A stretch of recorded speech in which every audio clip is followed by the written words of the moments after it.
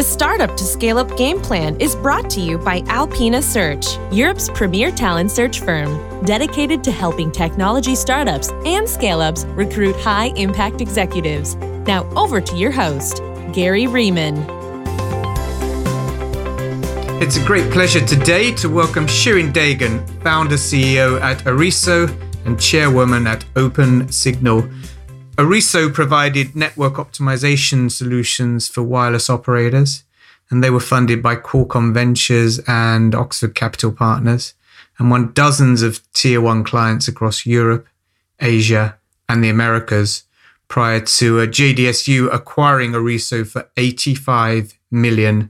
Now, Shirin now chairs the board at OpenSignal, funded by Passion Capital, O'Reilly Alphatech, and once again, Qualcomm Ventures. OpenSignal crowdsource wireless network performance data, and their mobile apps have been downloaded 20 million times, and billions of data points have been collected in over 200 countries. So, Shirin, thank you so much for joining us today. Thank you. In today's podcast, we're focusing on the importance of sales and marketing for technical founders, and also the challenges of international expansion for startups and scale-ups. So just to begin with, Shirin, a bit of background on you and your journey into the world of technology leadership. Where were you born and where did you go to college? Came to this country with my parents when I was 14 years old. So I did O-levels and A-levels in this country, and then went to university, chose electronics as my course at Southampton University, and did a master's degree. So it took me 4 years and 1 year industrial placement. So it was a 5-year course. And the specialization that I chose whilst at Southampton was mobile communication. And that's sort of how I really went into the mobile industry back in sort of 1993. I joined a small company in Southampton. I think I was the 5th employee there. And it was run by the professor at Southampton University. It was a private company that he also held, as well as his position at the uni. And that was really my first taste of small companies. And I really loved working there. I spent 6 years really just working on technical projects. And then I joined Vodafone Research and Development to focus on third generation mobile networks. At the time, 3G was still being standardized. So we're talking quite a while ago. So again, I continued my sort of technical work in the mobile sector for a further 4 years until I had my idea for my business to deliver software products specifically focused on third generation and beyond, enabling mobile operators to automatically optimize the network based on real customer data. And I set up Arieso back in 2002. And as you said in your introduction, it was sold in 2013. So a 10-year journey, close to 11 years, but thankfully a successful one. Yeah, a very successful one. And I was going to ask you, what were the trigger points for you and your journey into the world of entrepreneurship? It sounds as if you went straight into startups from the moment you finished at Southampton University. So what prompted you to go straight into a startup rather than joining a large corporate? I think at the beginning, I wasn't really thinking about startups so much, or at least I wasn't aware of it. And the main reason I joined the company was because I thought the person who owned it, i.e. the professor at Southampton University, he was a very well-known figure in the mobile industry, and I wanted to work for him. That was kind of really the main reason why I joined his company. And it gave me I think a really good platform to engage with various companies, both on the equipment vendor side as well as operator side. And because I hadn't really had a job up to that point, I really didn't know the difference between a small company and big company. But having sort of gone through that process with Vodafone and my first company, I began to realize that really my preference very much lies in the kind of startup world. So really the joining of a startup from the beginning wasn't really by design, if you will. It was purely opportunistic, and that was really. You fell into the world of startups and decided you much preferred it to the world of large. Exactly. Okay, so although you tasted startup life before Vodafone, you're obviously an employee there in a small team in that Southampton uni spin out. So when you started your own entrepreneurial journey, those initial 1 to 2 years, what were the biggest challenges and learnings in those early days? I think really I can divide the sort of 10.5-year journey that I had building Arieso up into sort of 2 eras. So the first era being when I was primarily a technologist trying to build a company, and the second era is I was a commercial person trying to build a technical company. And so the sort of the first, if you like, few years, I really have to say I spent a lot of time just learning that technology is not the main reason why a company succeeds. It's certainly an important reason, but it's not the only reason. And I learned that lesson the hard way because, being very focused on the technology, I always thought the best products would win. And sales and marketing really, from my perspective, took second place, maybe even third place in sort of building the company. And having gone through sort of the failure of the first product that we brought to the market as part of my journey, I learned my lesson the hard way that, the best product doesn't always win. And you do need a very strong sales and marketing machine in order to be able to bring the product to the market, defend its value, and expand it. So when we came to the second product that we launched, which again in your introduction you talked about the geolocation and the subscriber-based product, Arieso Geo, I applied all the learnings and mistakes, if you will, in the first launch of the first product and applied it to the second one, and things went a lot better. So I would say that the first few years, really, I didn't know what I didn't know, and I spent a lot of time learning and making lots of mistakes. So how were you funded in those early days when you didn't really know what you didn't know?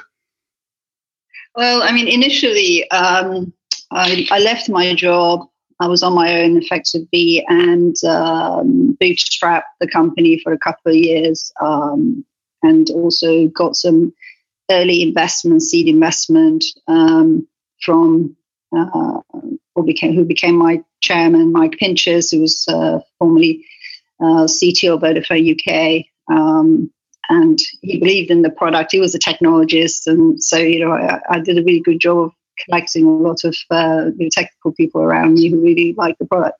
And so I got some seed funding from him and from family. My brother invested and so on.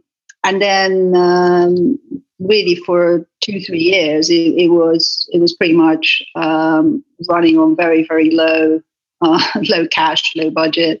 For example, I didn't get paid for the first 3 years of sort of Arieso's journey, things like that, stuff that, every entrepreneur does. And I was quite lucky because my husband was also in this field, although in the sort of the software domain. So after about a year of me resigning and setting up Arieso, he joined me in the company. So sort of a husband and wife team building it up.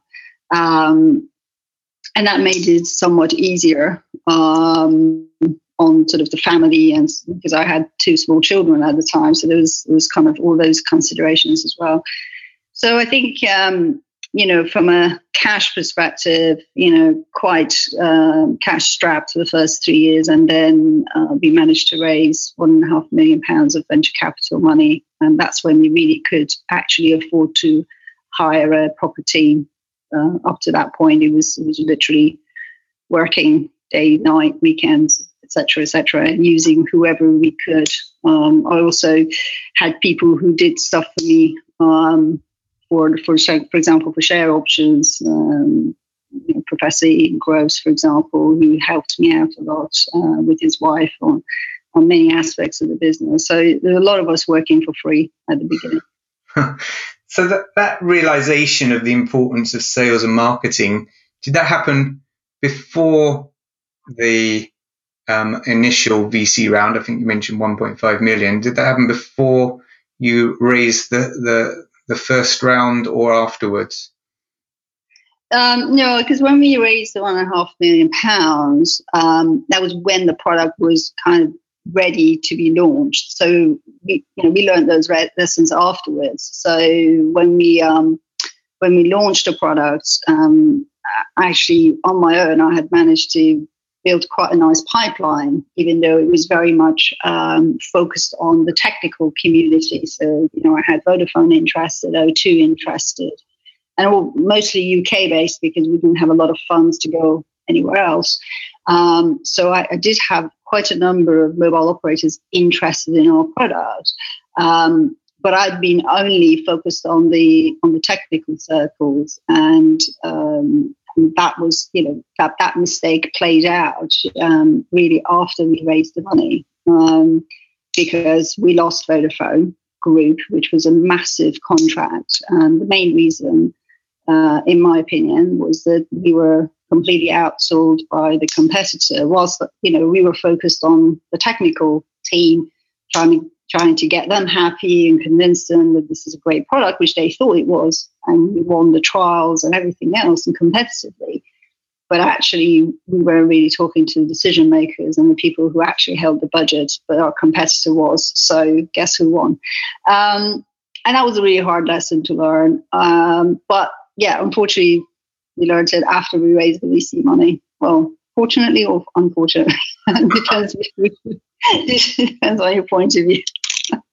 Well, that's a valuable lesson for any entrepreneurs out there, especially in the B2B space, to pick up on the importance of engaging with the right decision makers and influencers inside those large enterprise customers. So once you'd figured that out and began to turn things around, when did you really begin to scale up at Arieso, as opposed to be a startup that had some funding and had figured out the importance of sales and marketing? When did things really take off and the big scale up start to happen? Well, I think sort of before the scaling up, because we lost a major contract with Vodafone with the first product. We won O2 UK, which was fantastic, but Vodafone Group was a much, much bigger contract, which we lost. Our competitor could basically go and claim that they were the number one in the market, which they were, in that particular category of product, in the first product that we brought out, which was called ACP, or Automatic Cell Planning. And really, we were being hammered everywhere by them because they won the big prize, and obviously they could go around and tell other operators that they were the ones to do business with, and that argument works, right? So we what I realized very quickly was that they were cleaning up in Europe, and it was really hard to compete with them after that loss that we suffered. So I switched to US, and where they weren't active. And so I spent a good 1 year living out in the US, and I had some of my really key employees, guys like Ian Marsden, who basically I asked them to go and live out there and and together with myself, we tried to get into AT&T, which is a massive, massive operator in the US. So really, we saved the company by switching our focus from Europe to a geographical place where our competitor wasn't active. And by that time, we had kind of learned lessons of how to sell that product. And we managed to get our first product into AT&T, which really resurrected, I would say, the company from a near-death kind of perspective. And then, but it was quite clear that, this company was not going to succeed on the back of the first product that we had. And, even though we'd won AT&T and we won some customers in Europe and so on, our competitor pretty much cleaned up all the other customers. And it was really, unless we came up with a second product, the company was going to, in my opinion, die. So that was when I had to completely reinvent Arieso.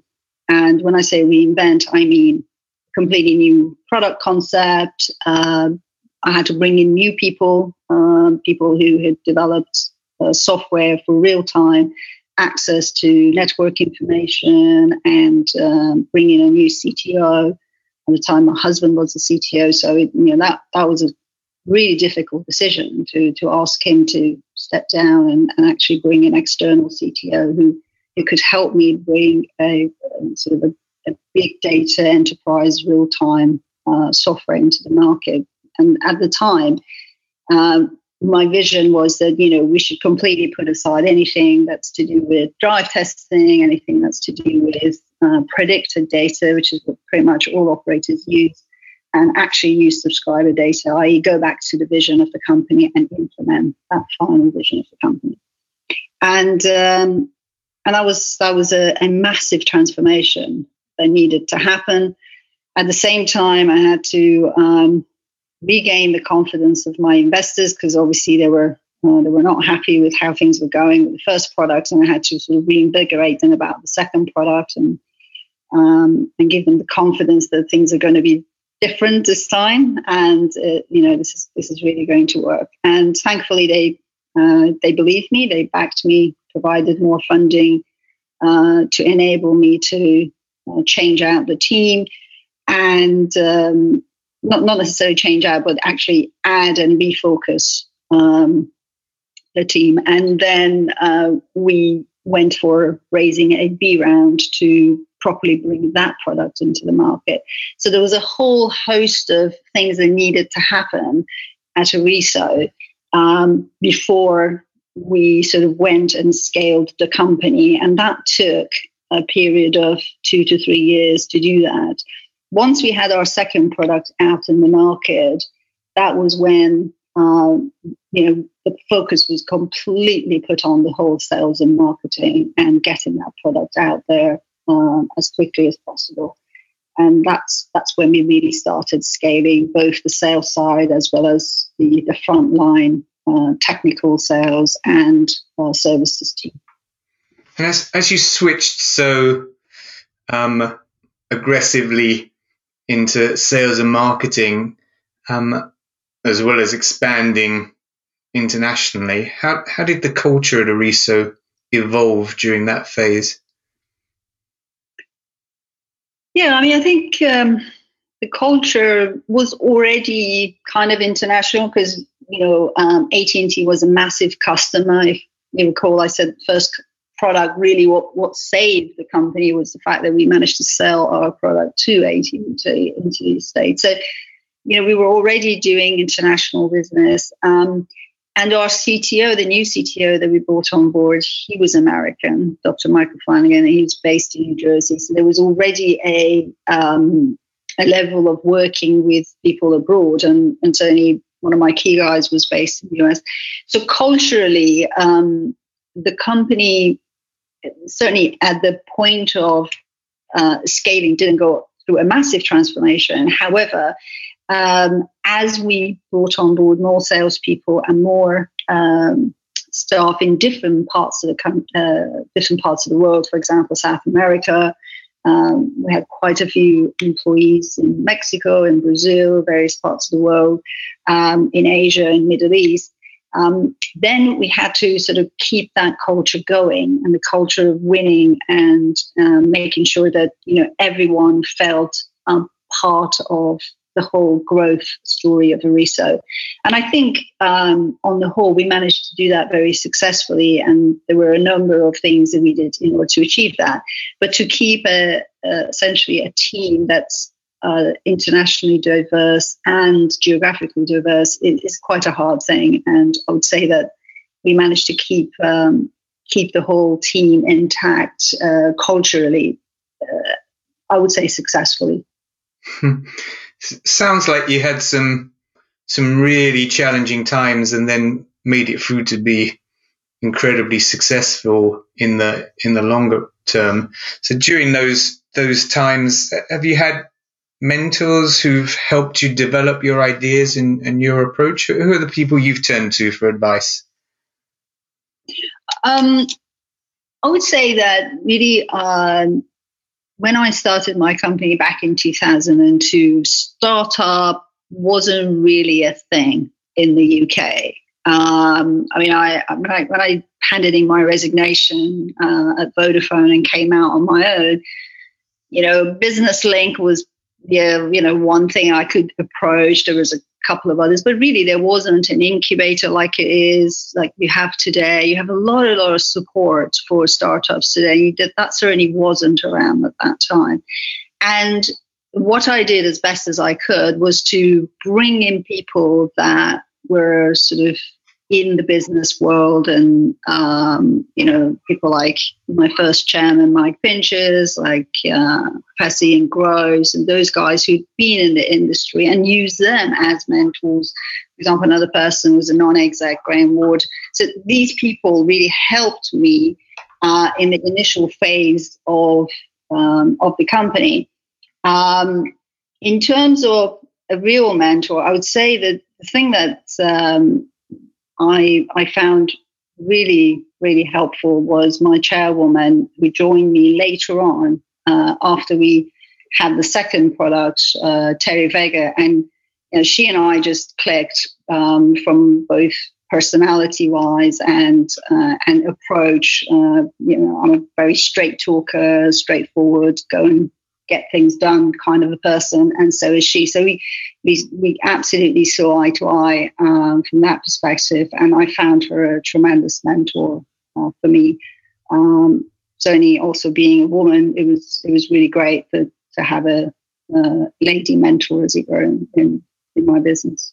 It's interesting that you ended up with a female chairperson, a chairwoman who you found to be an incredibly effective mentor as well. There's a lot of talk these days about diversity in the tech sector, about diversity in the world of startups and Silicon Valley, as well as here in Europe. Were there any challenges being a female founder within the UK's tech venture community? I would say not at all. I certainly didn't experience any challenges. In fact, I can say that it was an advantage. And the reason I say that is because there's so few women, especially in my sector, in the mobile communication sector, that actually you do stand out. And if you know what you're talking about, then you stand out for the right reasons. And actually that really helps your business. So at least it did in my case. So I think that, I would certainly welcome far more women into engineering, and certainly into my sector. But the reality is that there's just not enough of us out there.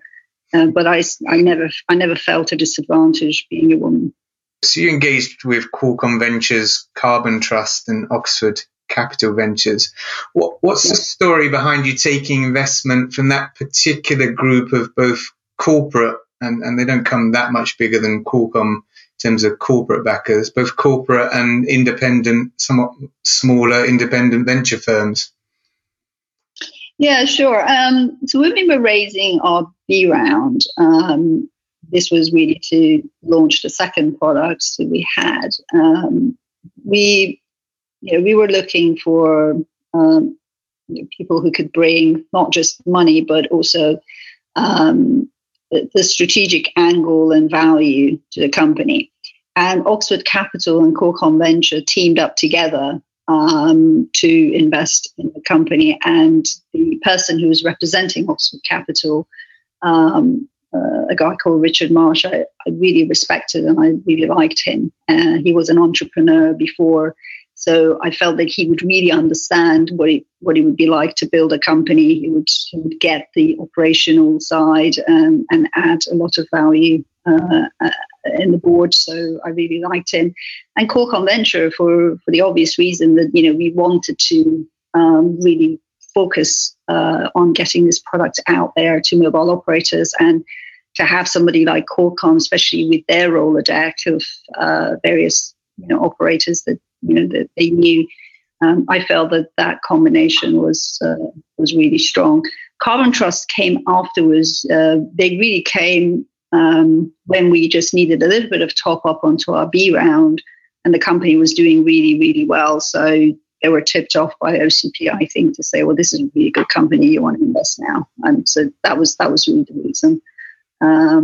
But yeah, I would say OCP and Qualcomm were the main guys who actually invested in the B round. Sure.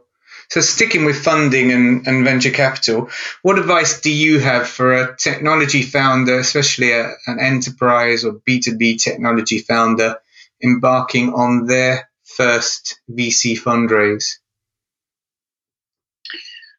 Yeah, I would say the advice I have is that, treat VCs just as you treat your customers. You need to convince them. In fact, you need to even convince them more than you need to convince your customer. In a way, they're harder to get on your side, and really just perseverance. I mean, the thing that really got me my first investment, because when I left Vodafone in 2002 and set up my own company, I immediately started to try to raise money, but I couldn't. No one would invest in someone who doesn't have a track record and just got an idea, etc. So it took me 3 years, from the moment I set up my company to actually raising the first proper VC round. So patience, making sure that you have a solid business plan you can defend, and you can really demonstrate that the product that you're trying to bring to market actually adds value to the customers. I think those are the things that I would really focus on as a technical entrepreneur. Great advice, Shirin. A few rapid fire questions now. So if you weren't an entrepreneur, what other profession would you love to try?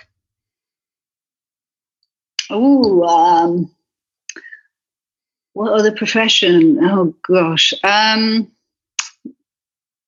think I would really like to work on some project to do with United Nations and humanity type projects. I think I would really enjoy that. I think that would really get my juices going if I wasn't doing entrepreneurship. I mean, I love entrepreneurship. I love growing companies, but to be involved in a humanitarian project would be awesome as well. Well, there's still plenty of time for that.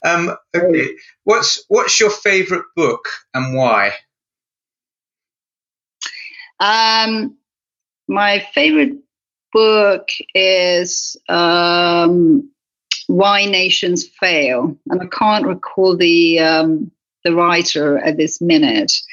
And I found it quite fascinating. It was a book about why is it that certain nations fail and certain nations succeed, even though they might be in very similar geographical areas and literally they are divided by a border. And you cross the border and suddenly, you're in a wealthy country, and if you don't, you're not. And I thought that book was really fascinating about some of the reasons he came up with for why that's the case. And are there lessons for businessmen and women as well to draw from the ideas in that book? Yeah, I mean, I think the main message of the book is the reason there are poor countries is primarily to do with the enablement and the infrastructure that the government puts at the disposal of people, where people can have the infrastructure to grow and flourish. Then more wealth gets created. Unfortunately, in poorer countries, you don't have those types of facilities really given to ordinary people. So there is a massive hierarchy, and therefore to do business is really, really hard. You have to know the right people who know the right people, et cetera, et cetera.